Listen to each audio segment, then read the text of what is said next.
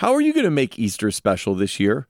I want to invite you to sign up for our Holy Week devotional. It's called Our Good King, and it's me and the rest of the TMBT team unpacking the true meaning of Easter. You sign up to receive a daily devotional email by clicking the link in the show notes, and you get your first one on Palm Sunday.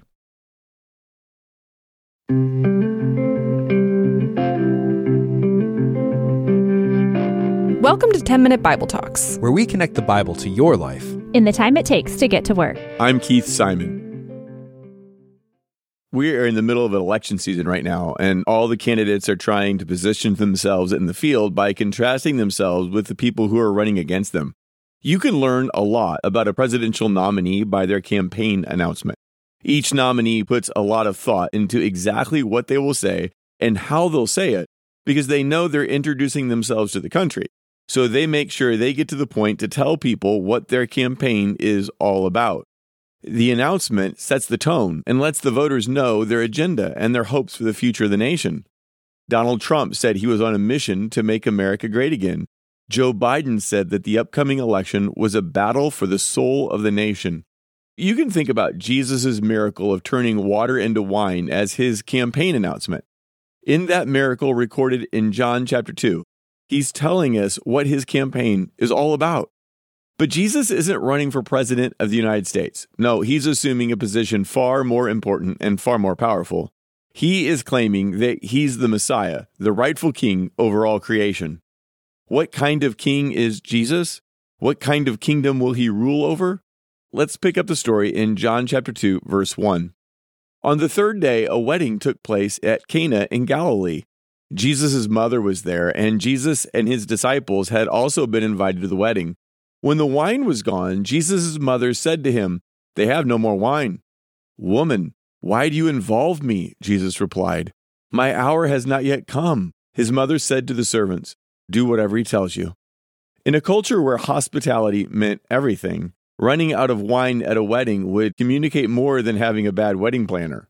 This would have been a public disgrace to the bride, the groom, and both their families, because they would have been viewed as not being generous hosts for their guests. Fortunately for them, their guest list included the Son of God, and that's exactly what Mary realized as well. She might not fully get who Jesus is at this point in the story, but she knows that he can do miracles. Now, the interaction between Mary and Jesus is interesting. Mary approaches Jesus and lets him know that the wedding has run out of wine. He understands that what she's really saying is that she wants him to create more wine, to do one of those miracles she's seen him do in the past. So Jesus responds, "My hour has not yet come." That seems weird. What's Jesus talking about? Is he going to turn into a bartender when the clock strikes 12? Throughout the rest of the Gospel of John, we will see Jesus refer to his hour a handful of times. What we eventually realize is that for Jesus, his hour refers to the time for his death on the cross. So let's see if that helps make sense out of this passage. Mary approaches Jesus and tells him that the wine has run out. Jesus responds by saying, "It's not time for me to die yet." While this conversation between Jesus and Mary still seems confusing, it actually becomes the key to unlocking the meaning of the rest of the story and the rest of John's gospel narrative. See, just like any other young single person at a wedding, Jesus is picturing his wedding. But the wedding that Jesus is picturing is a wedding we find in the book of Revelation, where John describes what it will be like when God returns to earth to restore his creation. Here's what it says in Revelation 21. Listen for the wedding analogy. "And I saw the holy city, the new Jerusalem, coming down out of heaven from God, prepared as a bride adorned for her husband. And I heard a loud voice from the throne saying, 'Behold, the dwelling place of God is with man. He will dwell with him, and they will be his people, and God himself will be with them as their God.'" See, the story of the Bible ends with a wedding. But this time around, Jesus isn't just a guest. He's the bridegroom, and his church is his bride. So the day when Jesus returns will be like a wedding with the best reception you can imagine. This is the wedding that Jesus has in mind.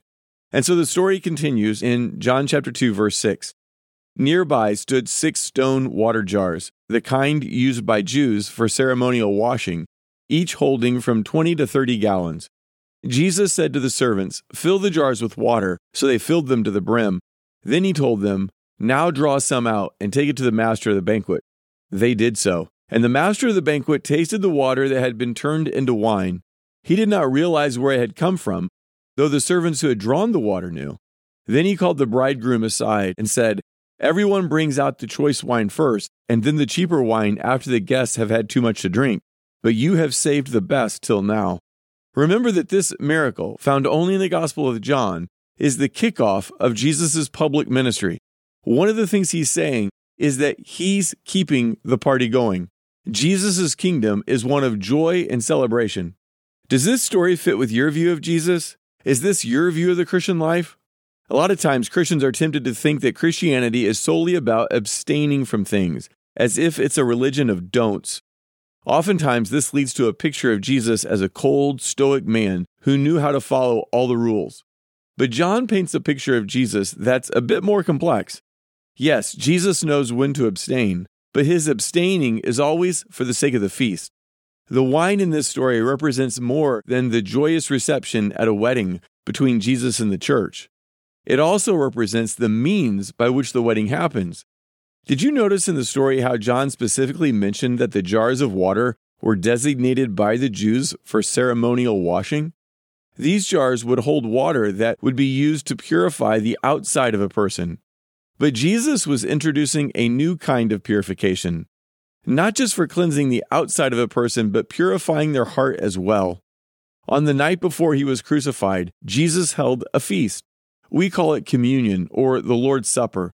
In Matthew 26, we read, "While they were eating, Jesus took bread, and when he had given thanks, he broke it and gave it to his disciples, saying, 'Take and eat. This is my body.' Then he took a cup, and when he had given thanks, he said to them, 'Drink from it, all of you. This is my blood of the covenant, which is poured out for many for the forgiveness of sins. I tell you, I will not drink from this fruit of the vine from now on until that day when I drink it new with you in my Father's kingdom.'" By his death on the cross, Jesus has offered us the abundant wine of his blood so that we might drink the abundant wine of the feast. Maybe you're at a point in your life where you feel like the families at the wedding in Cana. The wine has run out. You've lost the joy in your life. Maybe COVID was tough on you and your family, and things haven't been the same since. Maybe your career isn't shaping up how you thought it would.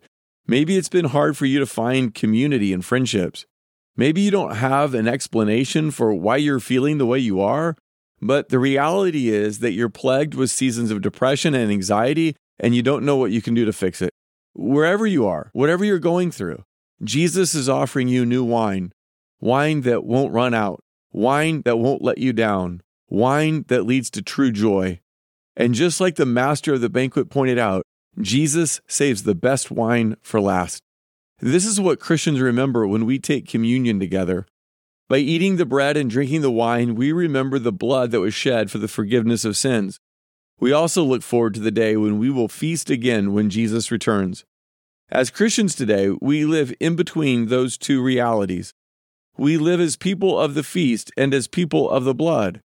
We trust that the true joy is coming, but it comes through sacrifice. We only get to the feast through the blood of Christ. We trust that love will have the victory. Greater love has no one than this, to lay down one's life for one's friends. Jesus began his campaign, his announcement that he was the Messiah at that wedding in Cana. But his kingdom is still on the move today. If you feel as if your life has run out of wine, turn to the one who turns water to wine. Thanks for listening. If this podcast helped you in your faith, why don't you send it to a friend or family member you think would enjoy it? Better yet, why not have a conversation with them about it?